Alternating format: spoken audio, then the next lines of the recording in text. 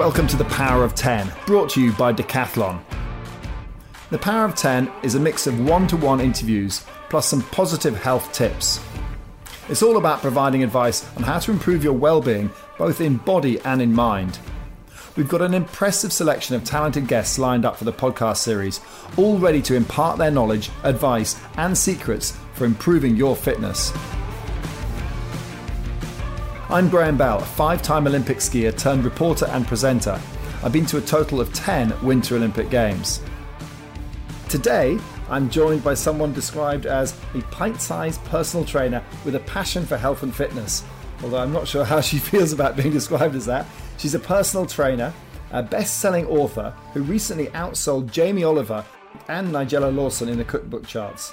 A podcast host and Instagram influencer with more than 700,000 followers on social media. She's also behind a range of best-selling fitness wear, and she's an ambassador for Women's Aid. It's a pleasure to be joined by Alice Living. Alice, how are you doing? Welcome to The Power of 10. Thank you so much for having me. That was a lovely introduction. Thank you so much. Let's just get straight into it. We're going to start with your general fitness. How is your general fitness right now? Well, I think as many people are experiencing, it's a little bit worse than pre-lockdown. Like my general style of training is resistance training, weightlifting, and that's the thing that I would have done pre-lockdown. And then going into that stage, I definitely had to switch, as everyone did, to home workouts. Were you able to smuggle some kind of training aids back home for the lockdown period? Do you know, I was really lucky. I mean, it's crazy. The price of training kit, so like kettlebells and dumbbells, just skyrocketed. It was like daylight robbery over lockdown. But thankfully, we did have quite a few kettlebells, some dumbbells, resistance bands, all that kind of stuff. So I did feel very lucky because I had lots of people messaging me saying that they could barely even afford one dumbbell, let alone a set. So yes, I did feel very lucky to have that. And that did mean that I was able to incorporate some kind of resistance training into my routine, but it was just very different to what I would have done previously. And it's interesting as well, because it really challenged me as a trainer to think about how to program and how to coach from home as well. Like I never normally would train from home. In fact, I'd never done a home workout in my life until lockdown. So it was really interesting in terms of me having to learn and experience how to really challenge myself when training from home. So that was the nice part of it. And it's always good to try and look at it with a positive spin. Did you find yourself using some peculiar household objects as weights that you would normally have in the gym? I mean, I didn't, because thankfully we had stuff, but I had people joining my classes who used all sorts of things. I think the best was someone who used petrol keg or something she was using. I mean, I had people send me the most crazy things, but I think it's great. I mean, people were definitely resourceful, so I think it's only to be celebrated. Yeah, I hasten to add that Decathlon didn't hike the prices up of any of their training equipment over lockdown, although I think that as with everything, things were selling out really fast and having to restock because people just went out and bought weights. So tell me about when you were at your fittest. Well, my background is in musical theatre, so I actually trained as a professional dancer for 3 years at a place called Bird College. And I mean, I would say that was probably when I was like at my most fit. I mean, I was doing up to 8 hours of dancing a day. I was also going to the gym to do my strength training. And then on top of that, we might have rehearsals and stuff outside of training hours. So it was intense. And it's really interesting because I think your body adapts to whatever situation you're in. So right now, if I look back to then, I think, oh my God, I'd never be able to do that now. But at the time, you just you do adapt and adjust. And I'm sure you'll know when you're in your hardest phases of training, you just sort of adjust and get used to it, even though looking back, it feels like, oh my God, how did I ever do that? But I think as well, probably my fittest, I left college early because I got a job in Annie the musical, and I toured the UK for a year in that show. And so I was doing like 8 to 10 shows a week, basically traveling to a different city every week, lugging my suitcase around, and also going to the gym on top of that. So I think definitely that period of my life, I look back and think, oh my God, I must have just been so physically fit. But, I think each stage of my training journey as such, I've enjoyed it. Even if I'm not at my perceived physical peak fitness, I still think I get stuff from my training regardless of that. Even now, I'm not on my fittest, no way, but I probably get more from my training because of that, because I know that I can do better and it challenges me to do more. So I just try and look at my training as a real journey and not trying to always be at peak physical fitness, because that's not really sustainable. So it's nice to have those peaks and troughs. And I think I look back and think, oh, that was amazing that I did that. But also I'm kind of happy that I have a bit more of a balance now. Yeah, it's kind of similar to me when I was professionally ski racing. I was going to the gym 4 or 5 times a week, and I know now what I could lift back then, and I can't lift anywhere near the same amount. But that was it's 25 years ago. But in those days I wouldn't have been able to go out and run the the Marathon des Sables or compete in an Ironman. I think my endurance has got better as I've got older, but I definitely don't have the muscle mass that I had when I was ski racing. How important is fitness for your mind, and what role does it play in de-stressing? Well, I think definitely over the last couple of years, the fitness industry on the whole has really woken up to the idea that exercise isn't just for weight loss, which I think was what people really perceived it to be for such a long time, and actually that it was so beneficial for our mental well-being too. And I think actually what's really highlighted that is lockdown. This period of stress and anxiety for a lot of people, exercise has become a thing they've really clung on to help their mental well-being just as much as their physical health. So if you look at things like, our time being limited to 1 hour outside the house a day, people really clung on to getting outside and getting some fresh air and moving their bodies, whether that was cycling or running or walking. You really saw people value that time. And I think it's definitely caused a shift in terms of people's motivation to exercise. So much more now we're hearing the conversations around moving to make yourself feel good. We know that exercise is directly linked to reducing anxiety, depression, and it's the kind of thing that it hasn't had as much airtime as it should have done, because it actually is a really crucial part of the benefits of exercise. So for me personally, I definitely exercise for physical health, absolutely, but also as an amazing benefit of that, I get the mental boost too, and that comes from a multitude of things. One being the mental challenge that I find exercise is, but also that kind of endorphin boost, that feeling of just feeling good in my body really helps to kind of get the most from my sessions. So I definitely think exercise is hugely important for mental well-being. One thing you haven't touched on is how it helps you maintain looking good. Is that a motivating factor for you at all, or is that just a byproduct of having a healthy lifestyle? The thing that I would say to that is, it's so interesting that you mentioned that, because for so long I think many people just exercise to look good. And exercise can make you look good, but it shouldn't be the be-all and end-all. Anyone can move their bodies. You don't have to look a certain way to be fit, and there's no one type of fit body that is superior to others. Anyone can exercise and anyone can get up and move their bodies, and that is fitness. There's no kind of, club that you're not in if you don't have a low body fat. So I just think it's really important that whilst, yes, you're absolutely right, looking good can be a positive benefit of exercising, it also shouldn't be the whole focus, because it's quite a short-term and unsustainable goal. That was my journey, I started exercising to lose weight, I got to my goal weight and I looked great, and then I was like, well, what now? I feel so unmotivated and uninspired because I've kind of got here and I don't really know where else to go from here. And that's when I really pivoted and was like, okay, I really have an interest in fitness, so how can I challenge my body in different ways, and how can I take the focus away from losing weight and the way that I look, and actually really focus instead on the challenge that brings for my body, and kind of just reframe exercise, because then I had a much healthier relationship with it. If your only motivation to get up out of bed is so that you look good, I just don't think that's sustainable. There's got to be other things in there. So yes, you're absolutely right. Exercise can help with body composition and fat loss, but for me, that falls quite low down on the list of reasons to get up and move. Yeah, it certainly does. I mean, it does give you a little bit of a confidence boost when you see your body changing. But I think doing it purely to change your body to how you look to other people, I think that puts a lot of mental stress on you, and it probably do the reverse effect. One of the things that we're talking about with all of our guests is the idea that circumstances and lifestyles change, and it can be quite difficult to maintain physical fitness and mental fitness through big life changes. The biggest life change for me was when I retired from ski racing, and I had a choice to make. Do I continue to exercise, because I've been doing it for my job for the best part of 20 years, and my relationship with exercise changed from being have to do it because it's my job to wanting to do it.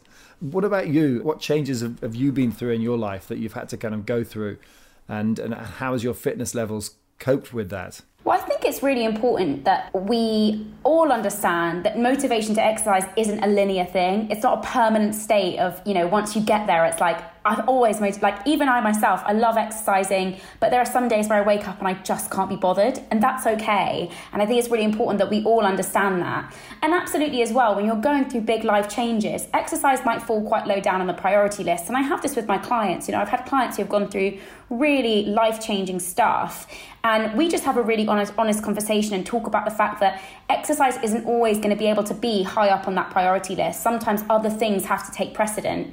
And that's okay. And it's really about taking the pressure off and removing that guilt and just getting back to it when you feel in a good place, mentally or physically. So that's the first thing. And then me personally, I've definitely been through some life-changing things.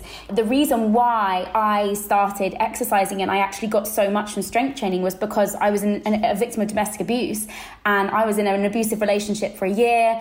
I ended up having to go to court. It was all so traumatic, and I was basically a shell of the person that I am now. And actually what exercise did for me was to help me rebuild myself back up, and in a weird way, building physical strength was actually me almost like building the mental strength that I needed as well to get back on with my life and to really re-find myself.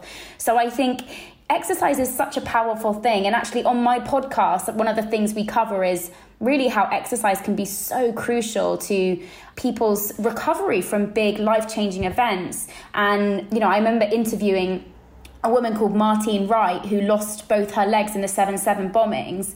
And she then went on to compete in the Paralympic Games in the seated volleyball team. And exercise for her was like the number one thing that got her through some really dark times. And I just look at that and I think it is so powerful and it's so amazing. And I kind of wish everyone could get something from it. So yeah, I really think, looking at life-changing times and things that can really rock your world, exercise can be a constant and a thing that you really cling on to get you through. And you've also had some health challenges as well. You've spoken in the past about PCOS, polycystic ovary syndrome. How have you learnt to deal with that, and how does that affect the way that you train and the way that you eat? So PCOS actually affects thousands and thousands of women in the UK. It's actually quite a common condition.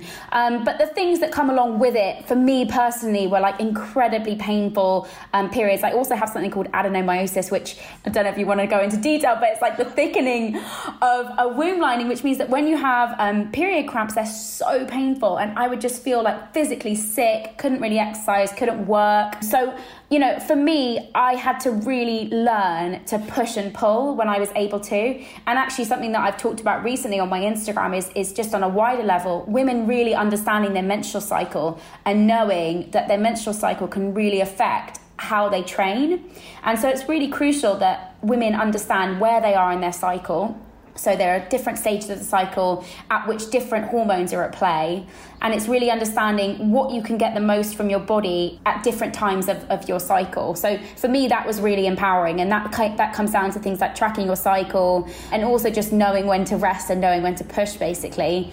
But yeah, I think, look, it's not something that's completely debilitating. It's just something that I have learned to live with. And I find that it can challenge me some months worse than others. But it's just one of those things where exercise can be and has been something that does really help me. We know that movement is directly linked to alleviating symptoms in that it just helps with in terms of helping your uterus to contract, basically, and to stop painful cramps. So even if it's just a little walk, it can be something that does really help. So yeah, it's just something that I've kind of learned to manage.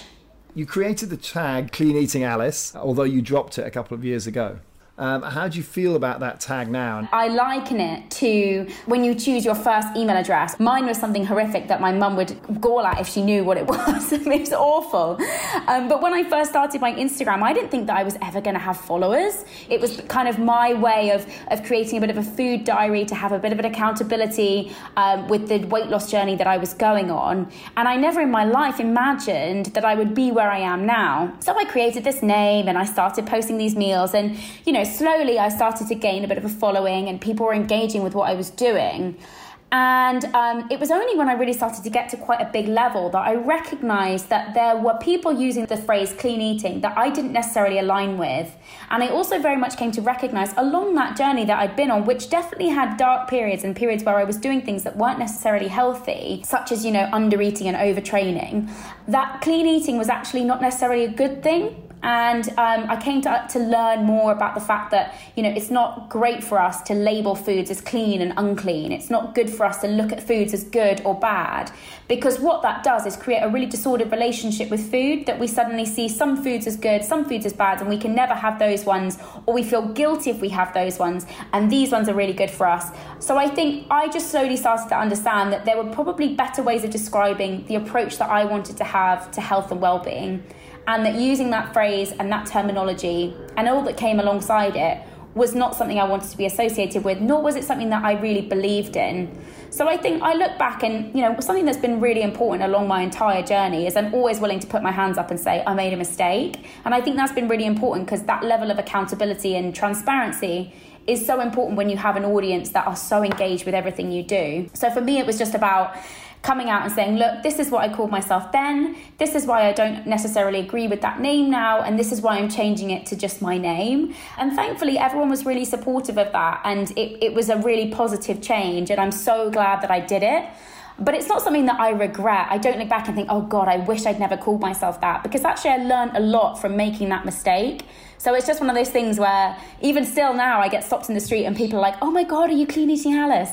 But you know, it's just one of those things that I'm not ashamed of it. I just think it's an important milestone in my journey to where I am today. If you work hard enough, then you can exactly have those, you know, foods that aren't exactly deemed healthy. I did a heavy session yesterday, and I definitely had a dirty pork pie after that. But I was just like, okay, I don't mind. The other question is, you know, how healthy do you want to go? And once you start going to vegetarianism, to veganism, to all of that kind of stuff, you know, how clean can eating be? You know, eating is eating, isn't it? And you've got to find your own relationship with food. We touched on lockdown and, you know, the effect that it's had on all of us. What were the hardest things for you with maintaining fitness over lockdown? For me, going to the gym is such a process of getting up, getting a coffee at my local coffee shop, arriving at the gym. Like, it's such a routine for me.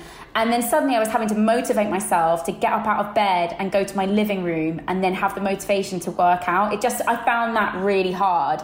And all I longed for was a bit of a change of scenery. And like, we don't have a garden, so I couldn't get outside a lot of the time. So I found that the most challenging thing. You know, even near me, I have to walk probably 20 minutes to half an hour to get to any open green space. That was challenging in its ways. But, you know, at the same time, as I was also really grateful that I had the equipment available to be able to train. That was a good thing.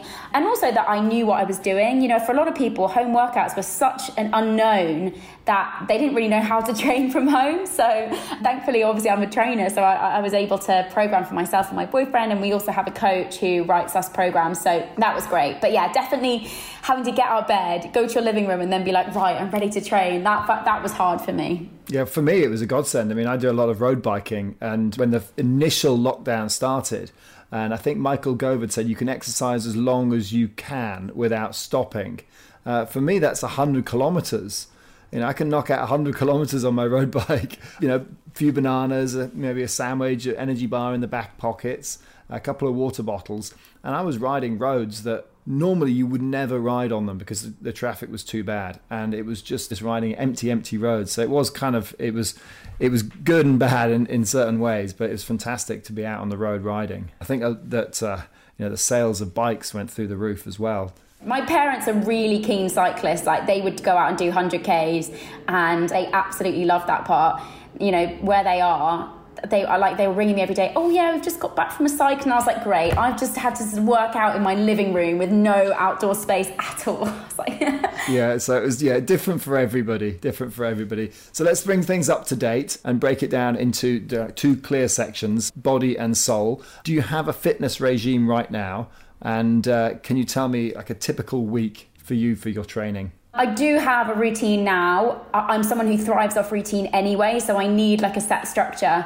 So my weight training takes up 4 days of my week. So I will do 2 lower and 2 upper body sessions a week. And they're all gym-based. And then outside of that, I am learning to box at the moment. That's my latest challenge. So I have this amazing coach who is excellent, and I do 1 session a week with him. Currently trying to get my head around footwork and punches and doing them both at the same time, which is really hard, and my brain can't seem to get quite used to it. But anyway, it's good to do something that I'm a complete beginner at. And then apart from that, I do, a lot of yoga from home, just stretches, mobility stuff. And then I walk pretty much everywhere, particularly at the moment because of the current situation. I don't necessarily want to get on the tube that much. So I'm trying to walk as much as I can. So that's like a typical week. I try and keep active a lot of the time. But yeah, doesn't mean I don't collapse onto the sofa at the end of the day and stay there for a few hours. Do you find that learning something new, learning a new sport is important as well, because that gets you mentally challenged, and you get that, you find that learning curve, and you get to that certain point on the learning curve where you're learning something new every session? 100%. And you know what? And that's been something that I found as a really nice new challenge for me. I think one way to keep yourself really motivated is to learn something new, because it's good to be a beginner. It's good to have that challenge of being really rubbish at something. Because for me, that's like, oh my God, I want to work really hard to get good at this now. And so I'm so motivated to practice and then to train every week. So I definitely think, trying something new, a new skill or a new sport is a really good idea. I've got clients that have joined netball teams. I've got clients that have started tennis lessons. And I think picking up a skill like that is a really good idea to keep yourself motivated in terms of exercising. Well, that leads neatly on to the second point, as what do you do for your mind and soul? And what is it out there that you do to keep your mind healthy? So there are many things. I think I've definitely taken a much bigger approach to my mental well-being than I ever have done before. I realised that it makes up such a big part of being able to get through a week, and I'm a better person for taking care of my mental health. For me, it's really simple things. I find walking very meditative, and I find that that's a good way for me to decompress, or if I'm feeling particularly anxious or stressed, I can get out for even a 10-minute walk. And I do feel that really helps. But also incorporating things I love the app Calm, which is a meditating, and they do stories on there as well. And there's all sorts of different things on there. One of the things that they have on there is basically an hour of just rain falling, which is so, if you're feeling really stressed and you just listen to it, it's amazing. And sometimes if I'm on flights and stuff, I'll put it on because I get quite anxious when I'm flying, and it's really helpful. But I also think the most important thing that I would say is the way that I take care of my mental health is just talking. I think it's so important that we understand how valuable just sharing your feelings and saying what's the matter, or if you've had a bad day or a stressful day, that you're able to share that with someone, no matter who that is, because it just takes a little bit of that pressure off, rather than allowing yourself to bubble over with stress and anxiety. If each time you feel something creep up, or there's an issue, and you tell someone, my mum always brought me up saying a problem shared is a problem halved, and I do believe in that. So I try and talk about things as they come, rather than saving everything up and then blowing over, basically. So that's a few things that I do. So how important is diet? What would you eat post-training? If you've done a heavy session, would you eat anything in particular? Oh, so my diet is massively varied, which is a good thing, by the way. We want variety in our diets. So if you're sitting here thinking, what am I going to have for dinner? I always try and look at my plate with every meal I have and make sure I've got different varieties of vegetables on there. So, for example, at lunch, I was making omelette, and I thought, okay, perfect. I can throw in kale, red onion, tomatoes, put some cheese in there as well for some healthy fat. So it's always about just trying to make colourful meals. I will generally always have a protein source at every meal. That really helps in terms of my recovery, particularly with the training that I'm doing, and also carbohydrate source as well. So I try and go for low GI carbs. So things like sweet potato is a great one that I have a lot, brown rice.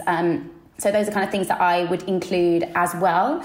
And then just loads of vegetables and trying to get some healthy fats in there as and when too. So post-training, I'm very, very spoiled with this. If I'm at the gym, we have an amazing shake bar that do like basically any protein shake that you want. And you can basically get any variation. So I get coconut vegan protein. I get it with almond milk, a banana, some oats, and then some ice. And it's basically like a big slushy, and it's really nice. So that's my favourite thing if I've had a really heavy session. But I am a big fan as well of also food first. So whilst I do use protein shakes now and then for convenience, if I've just finished a session and I want to have something straight afterwards. But generally I'll try and base my day of eating around like 3 main meals and then some snacks in between. Food first, yeah. That's definitely a good motto. So it's time to shift gear now and move on to the decathlon section of the podcast. It's one of the toughest athletic contests out there, made famous by Daley Thompson, but hopefully these questions won't be quite as tough. So this is it, the decathlon, brought to you by Decathlon. So let's go for it. Question 1. What's your exercise of choice? Weight training. Do you work out alone or with friends? Alone. What time of day do you prefer to exercise? First thing in the morning. What's the best thing about exercise? Oh, the physical challenge. How do you refuel after a workout? Protein shake, as just described. How do you relax? Reading. What's the hardest thing about keeping fit? I would say motivation. Not for me, but for most people. You don't know the questions, because what question 8? How do you maintain your motivation? I think keep it varied.